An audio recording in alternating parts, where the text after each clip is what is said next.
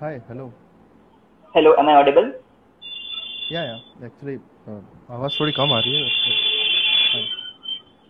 Fine. Now, now is it fine? Let me. Yeah.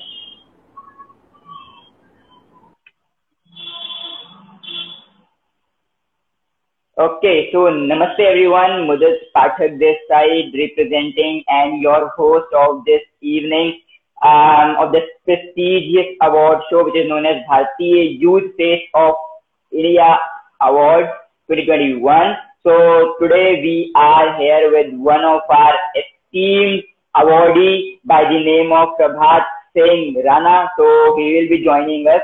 Prabhat sir will be joining us. So he is the one of the prestigious selected awardee of our award from the category of author. So today we'll be chit chatting with sir, knowing all more about sir. So welcome Prabhat sir. Welcome to the platform of Bharatiya Youth Face of India. And first of all, पूरी team की तरफ से, पूरे भारतीय youth face of India की तरफ से आपको शत शत नमन और शत शत बधाइयां आपको सेलेक्ट होने पे और आपकी कैटेगरी ऑथर कैटेगरी में नाम रखने के लिए, टाइटल होल्ड करने के लिए, the prestigious title of Bharatiya youth face of India. Congratulation. Thank you so much. या. It's an honor actually to be here to talk to you and to be here in front of everyone.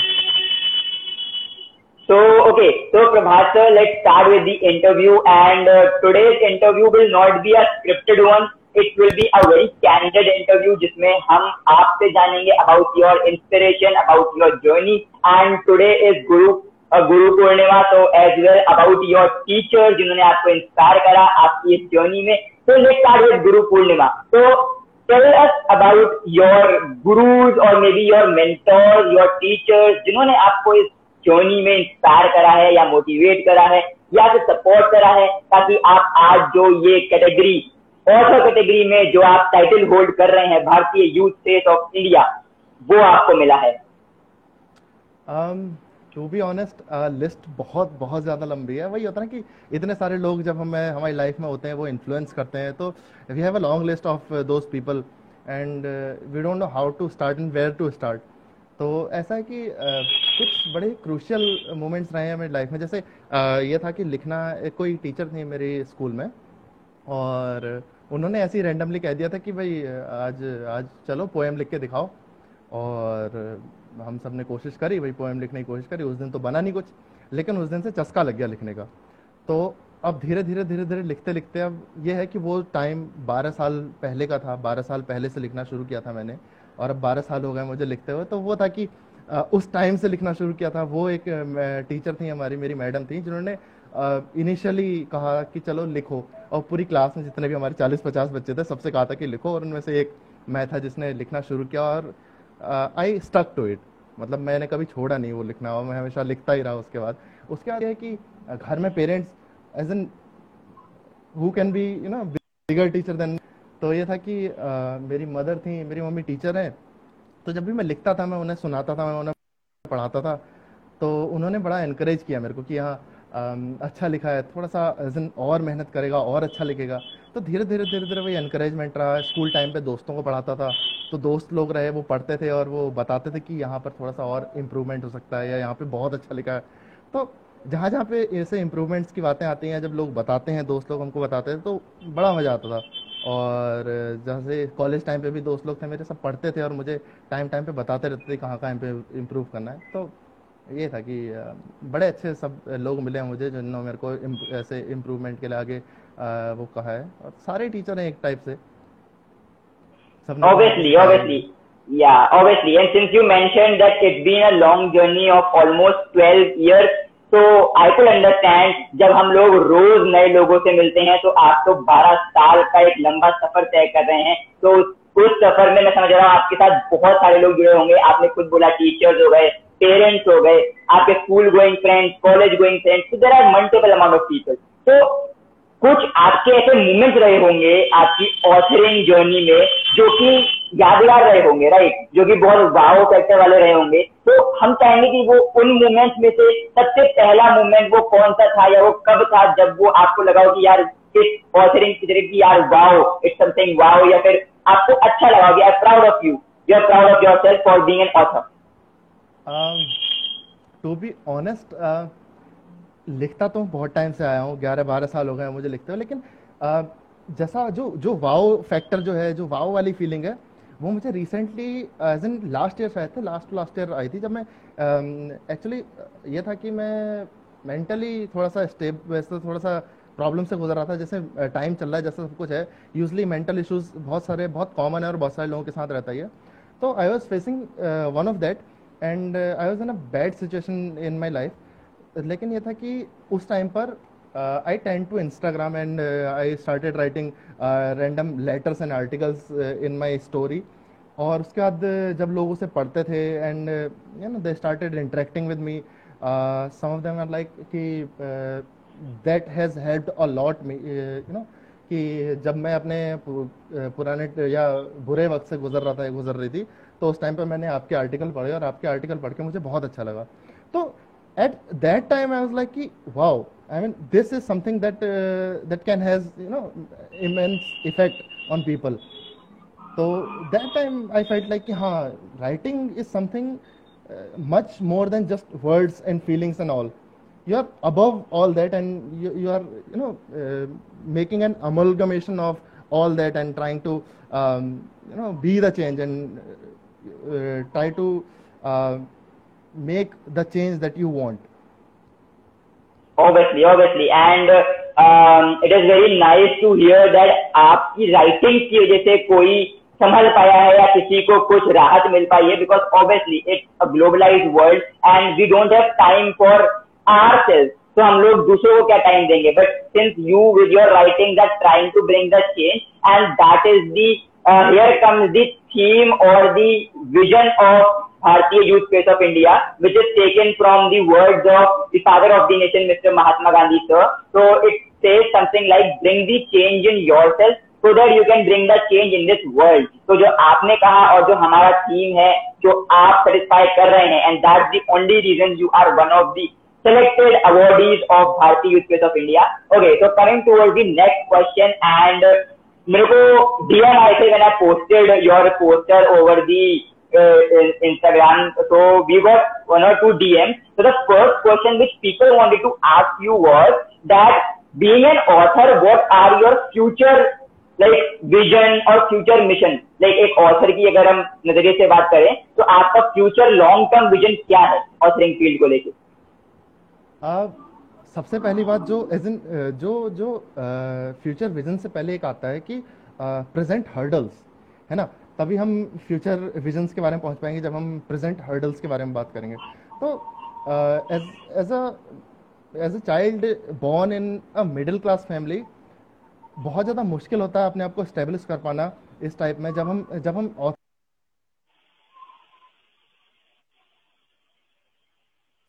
हम क्या कहते हैं, authors में जब पहली बार मैं introduce हुआ, मेरे को पिछले साल मेरे को पता लगा कि हाँ we can publish and I can join anthologies and all, तो तब मेरे को पता लगा कि यार इन सब में जो मेन चीज़ है वो है पैसा। You know, you have to invest money to get something, and middle class families, as a middle class person I tend to have that issue with the money and all, कि मेरे को लगता है कि यार मेरे ख्याल से जितने भी मिडिल क्लास फैमिली आ रहे हैं सबको प्रॉब्लम होती है। जब हम पब्लिकेशंस की बात करते हैं, अगर तुम अच्छे पैकेजेस की बात करोगे तो 60 या 70,000 के अराउंड पे तुम्हारी पब्लिकेशंस जाती है, नॉर्मल है इतना। अगर तुम उसमें एडवर्टाइजमेंट वगैरह करना चाहोगे तो फिर और एड ऑन्स चल जाते हैं उसमें। और जहाँ हम स्टार्टअप्स की बात करें कि हाँ शुरुआती अगर पैकेजेस की बात करें तो 10-15 हज़ार तब भी जाते हैं। ऐसे टाइम पर अगर हम हमारी फैमिली जो होती है वो सपोर्टिव होती है कि हाँ ready to understand you at the beginnings, अगर वो ये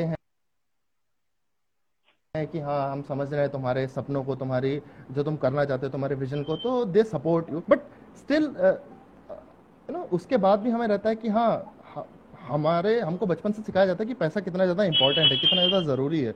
और ऐसे टाइम पर जब हम ऐसी चीज़ पे खर्चा करते हैं जिसके बारे में हम खुद श्योर नहीं होते हैं कि आगे जाके उसका आउटकम कैसा होगा, तो थोड़ा सा डिफिकल्टीज आनी शुरू हो जाती हैं। तो इसी मामले जैसे अपन फ्यूचर की बात करें तो मतलब मेरा मन हमेशा से था कि मैं राइटिंग में जाऊं, ऑथरशिप ज्वाइन करूं, या अभी एक बुक अभी हाल फिलहाल मेरी लॉन्च हुई है, पब्लिश हुई है, तो मैं चाहता हूँ कि उसका सेकंड पार्ट आए, मेरी नॉवेल्स आए। Definitely I love reading and writing and I want to Yeah, pursue that. But ये है कि उस सब चीज़ों के चक्कर में जहाँ वो फाइनेंशियल एस्पेक्ट होता है कि वो कवर कर पाना ज़रूरी भी है और मुश्किल भी है ऐसे हालात में। definitely, definitely. And what you said is truly justifiable and truly relatable as well. So, okay. So, why don't you tell our viewers or everyone out there about your book? Like you mentioned, you have released your book recently. So, tell us something about your book, name, and all of क्यों लिखी, क्या लिखी, something about that book, the gist, right? या definitely definitely.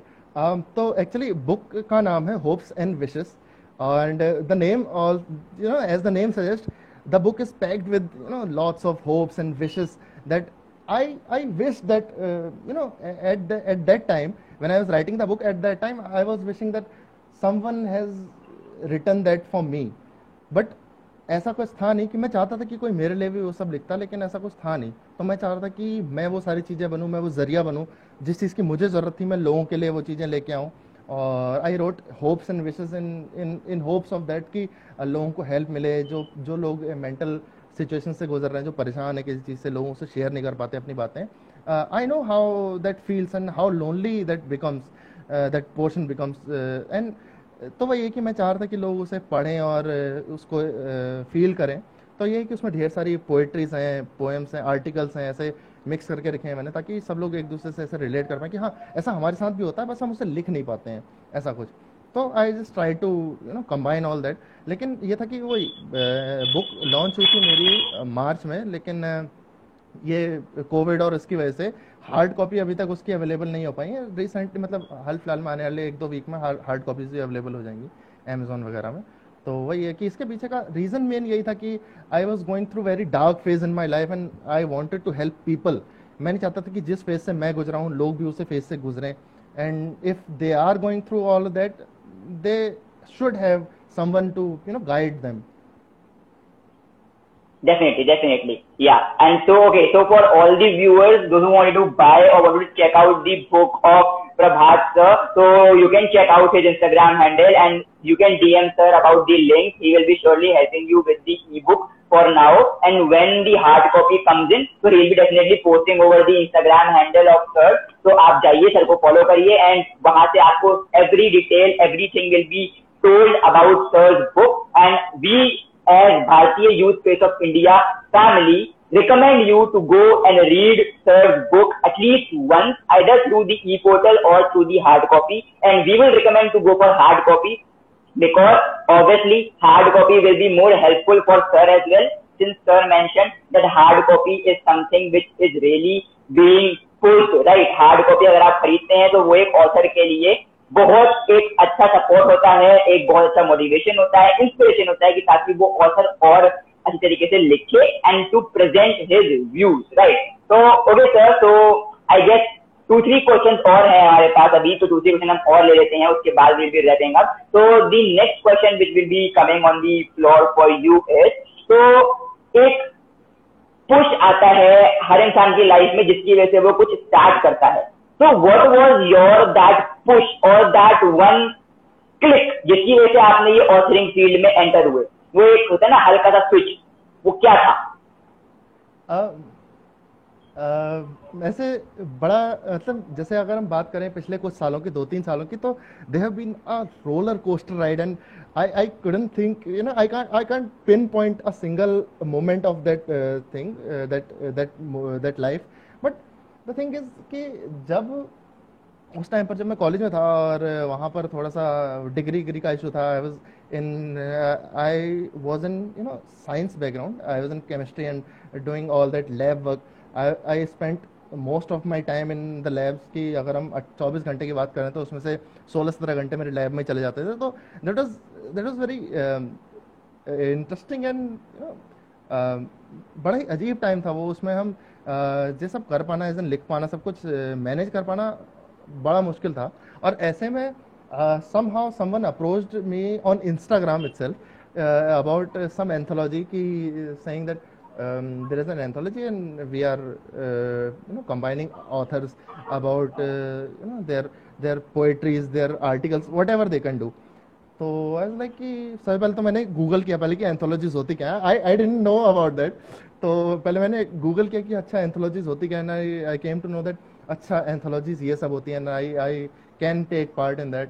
तो शुरुआत में बड़ा ही sceptical था मैं कि पता नहीं विल दैट वर्क और नॉट, कि पता नहीं क्या इशू होगा, कहीं ऐसा तो नहीं कि फ्रॉड हो, तुम पैसे भी जमा कर दो और उसके बाद फिर पता ही ना लगे, पर्सन भी चला गया, पब्लिकेशन भी चला गया, तुम्हारी राइटिंग भी चली गई. तो वो सब के मामलों में बड़ा स्केप्टिकल था. लेकिन somehow I trusted that particular person who was compiling and it came out really really good, and it gave me the nudge to to go forward and achieve more compilers, track more compilers and talk to them about the books. And I recently actually compiled a book itself. नीव नाम से एक book मैंने खुद compile करी थी. उसमें मतलब वो उसके पीछे भी रीजन ये था कि जैसे मैं बड़ा हिचकिचा रहा था कंपाइल जब मैं बुक कर रहा था उसमें, जब मतलब सॉरी जब मैं पार्टिसिपेट कर रहा था, जब को ऑथर बन रहा था किसी कंपाइलेशन में.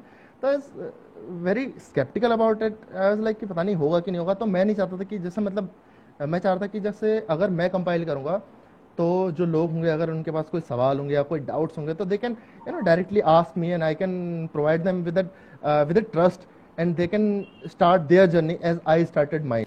तो ऐसा कुछ बड़ा ही इंटरेस्टिंग सा समा रहा है और टाइम रहा है वो सब एंथोलॉजीज का and all.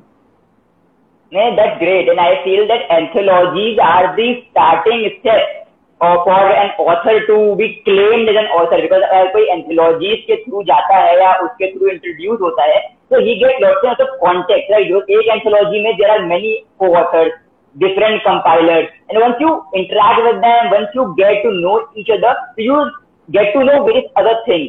You get to know various other stuff which like about different publications, about different ways of writing. तो वो हेल्प करता है बहुत ज्यादा कहीं ना कहीं एक ऑथर को राइट बनने में. एंड आपको भी करा होगा, आई एम श्योर दैट आपको भी कहीं ना कहीं हेल्प करा होगा, वो कॉन्टेक्ट बिल्ड हुए होंगे आपके भी.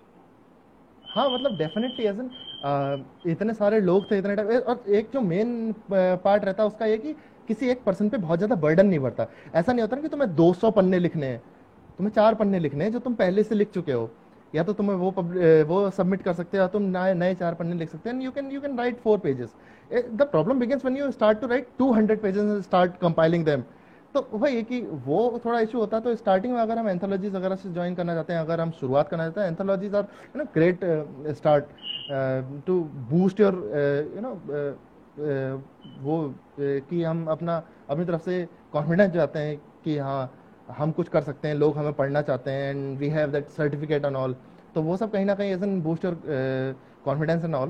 तो हेल्प मिलती है उन सब चीज़ों से. तो anthologies are in my opinion are very great start. Okay. To definitely. So this was about your authoring field. So एक authoring field से हट के if we are going to ask who is Prabhat, like अगर मैं authoring field को बिल्कुल side रख दूं, उसके अलावा पूछूं who is Prabhat, so what will be your answer to this question?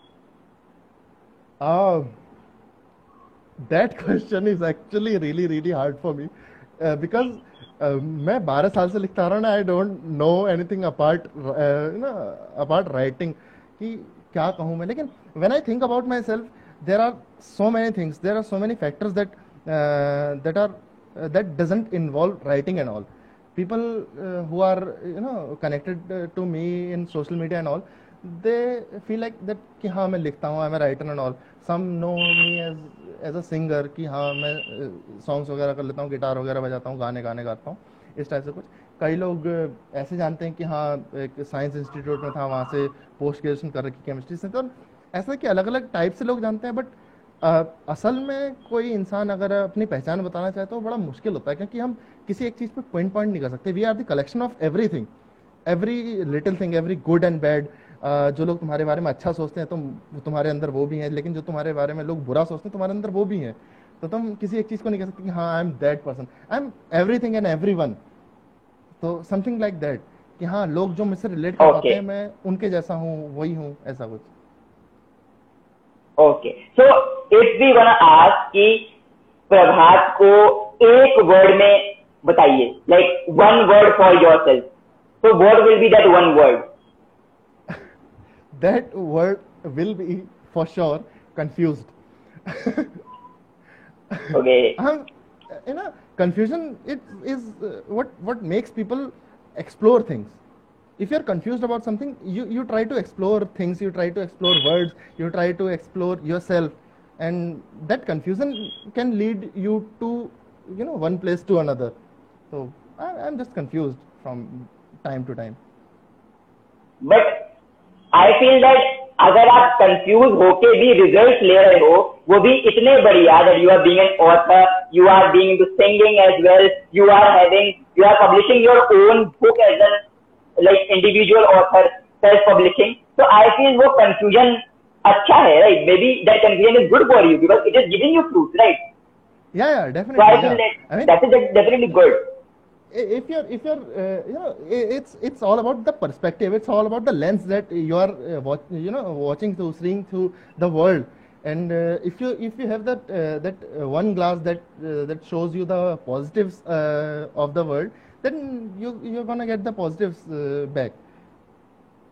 Definitely, that's the perfect thing. So, okay, since you mentioned you are a singer, तो अगर दो लाइन कुछ हो जाए हमारे व्यूअर्स के लिए एंड हमारे लिए, कुछ भी जो आपको पसंद हो सॉन्ग, सिर्फ दो लाइन, डजन. बड़ा ही मतलब ऐसे तो गाना अच्छा ऐसे कोई कह देता ना तो ऐसे याद भी आता है अचानक से, लेकिन स्टिल आई ट्राई. बहुत सारे सिंगर्स हैं, बहुत सारे गाने हैं, लेकिन लता जी का एक कोई गाना याद आ रहा है मेरे को. वो सॉन्ग था आजकल पाँव जमी पर, उसकी दो लाइनें सुनाता हूँ. तो था कि मतलब जैसा मेरे को अभी फील हो रहा है, जैसे आपसे बात करते हुए जब सब लोग हैं सुन रहे हैं, तो ऐसा जो फील हो रहा है वो ये है कि आज कल पाँव जमी पर नहीं पड़ते मेरे, बोलो देखा है कभी तुमने मुझे उड़ते हुए, बोलो आज कल पाँव जमी पर नहीं पड़ते मेरे. That was great. लाइक अगर मैं बोलूँ आपकी वॉइस काफी अच्छी है, लाइक वॉइस मॉड्यूलेशन काफी अच्छा है, एंड लाइक काफी it's quite good because my younger brother is also into singing, तो मुझे इसलिए कुछ कुछ चीजें पता है, तो it is quite good. Like सुन के अच्छा लगा था, मतलब आई वाज फीलिंग की दो लाइनें और गा दे. तो it was that feeling, right? It was that feeling, but it's okay. And Lata ji obviously सबकी आइडल हैं, हमारी सबकी जो सिंगर्स हैं या नॉन सिंगर्स हैं वो सबकी आइडल है, राइट? बिकॉज हर एक सॉन्ग, हर एक वर्ड जो भी उनके माउथ से जो भी वो गाती हैं, दैट इज ऑब्वियसली प्योर. वो एक single word pure is that for her, nothing else, right? या तो हमने देखा प्रभात सर का दूसरा रूप apart from the authoring segment, जो कि था सिंगिंग सेगमेंट. तो ये भी आपको एक्सक्लूसिवली भारतीय यूथ के प्लेटफॉर्म पे ही मिला, और उसके अलावा आपको आई गेस आपने कहीं लाइव में करा है ये पहले? हाँ, आपने कभी लाइव में सिंगिंग करी है ऐसे इंस्टाग्राम लाइव पे किसी अवार्ड शो के? मतलब सिंगिंग भी बहुत सारे शौक में से एक शौक है मेरा. तो I used to come live on Instagram and sing. ऐसा नहीं कि जस्ट अपने लिए कि हाँ मन कर गया कि ऐसे गिटार लेके बैठ गए, सुनाने लग गए, गाने लग गए, क्योंकि ऐसा नहीं कि music has the ability to go to those places that words can never go. Definitely. अगर हम शब्दों की बात करें तो खाली शब्द उस जगह तक नहीं पहुंच पाते जहां पर हम म्यूजिक के थ्रू जिन जगहों पर हम पहुंच जाते हैं, दिल के जिस कोने तक हम पहुंच सकते हैं म्यूजिक के थ्रू, वहाँ नॉर्मल शब्दों से हम नहीं पहुंच सकते हैं. तो वो सब है. डेफिनेटली, क्योंकि म्यूजिक आपको सीधे दिल से जोड़ता है, राइट? दिल से दिल तक जोड़ता है music. That is the exact definition अगर हम बोले म्यूजिक की, to connect soul from soul, to connect heart from heart, right? That's the only, I guess, the best thing in music. So, okay, so the very last question before we wrap up today's live. So, the question is that being an author, what advice would you like to give to the budding authors, या फिर जो लोग चाहते हैं authoring field में enter होना, उनके लिए? As in, there are some advices, not just one. There are some advices. One of them is to keep reading. Actually, when you keep reading, then you get the feeling that you can also write. जब तुम पढ़ते हो तो तुम्हारे पास ideas भी आते रहते हैं। तो दूसरा ये है कि हाँ, अगर लिखने का शौक है तो लिखने से घबराना नहीं है, लिखना है बस, लिखते जाना है। और वही अगर हम पूरे ऐसे सच्चे मन से लिखेंगे, अगर जिस चीज़ में मन करता है, बराबर लिखने में मन करता है तो लिखिए, पोएट्री लिखिए, आर्टिकल्स लिखिए, स्टोरीज लिखिए, doesn't matter, start writing, start pick up your pen and start writing, and open your laptop, start typing, just start doing it and you'll reach places. Definitely तो जितने भी बर्डिंग ऑथर्स हैं, जितने भी writers हैं जो कि सोच रहे हैं अपनी journey as an author continue करने के लिए या स्टार्ट करने के लिए, तो प्रभात सर ने जो भी आप लोगों को टिप्स दी हैं वो I request you to please look into that and you can take away something or the other, right? Because everyone has their own journey, their own experience, and you can get something or the other from everyone's journey, right? And obviously जब आप बूंद बूंद को मिलाओगे तो ही सागर बनेगा, and जब आप knowledge gather करोगे, so gathering of knowledge is very important, and sir mentioned reading. So obviously reading is most important in the journey of being an author. So reading जरूर करिए, भले हिंदी हो, इंग्लिश हो, whatever language you write, language is not a barrier anytime, right? Language, I feel like language shouldn't be the barrier, in writing and all. Just start writing on in whatever language you want. Yeah. So definitely that's the greatest takeaway which we can take from this live session. So to the viewers and to the sir as well. So this IGTV live will be there on IGTV. Plus it will be there on the YouTube channel as well. We'll be sharing with you the link soon. Plus this exclusive talk show will also be available on different podcast channels like Apple Podcast, Amazon Music, Spotify, and other 7 to 8 platforms. So we'll be sharing the link with Prabhat sir and with all of our viewers. So we hope that all of our viewers go and check out sir's podcast. It will be live tomorrow, right? So sir will be sharing with you the link soon, and you can share with your viewers, your friends, and your social media family, so that they can go and check out your podcast and your YouTube talk show as well, right? Yeah, definitely. Okay, so thank you so very much, and again we congratulate you from the whole family of Bharatiya Youth Space of India for being the awardee in the category of the author, and now you can proudly use the tag of Bharatiya Youth Space of India. So thank you very much for connecting with us. It has been my honor to be here to talk to you and interact with people and questions and all. Definitely, and namaste from our side, and thank you for connecting. It was a grand talk show, and we love talking with you. Yeah, thanks a lot. Namaskar. Thank you. Namaste.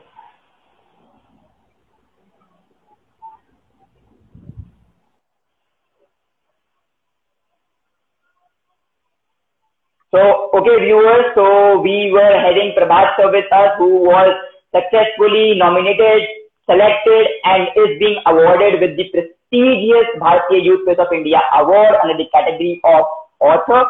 So now don't go, because we'll be having another session on 6:30 from 6:30, right? By the amazing guest, amazing selected awardee. You can check out our status for more updates regarding the name of the awardee and the category of the awardee who will be coming in by 6:30. And yeah, namaste everyone. Thank you for connecting. Do follow our page if you haven't followed it yet, and stay tuned. Thank you. Mudit Pathak signing off.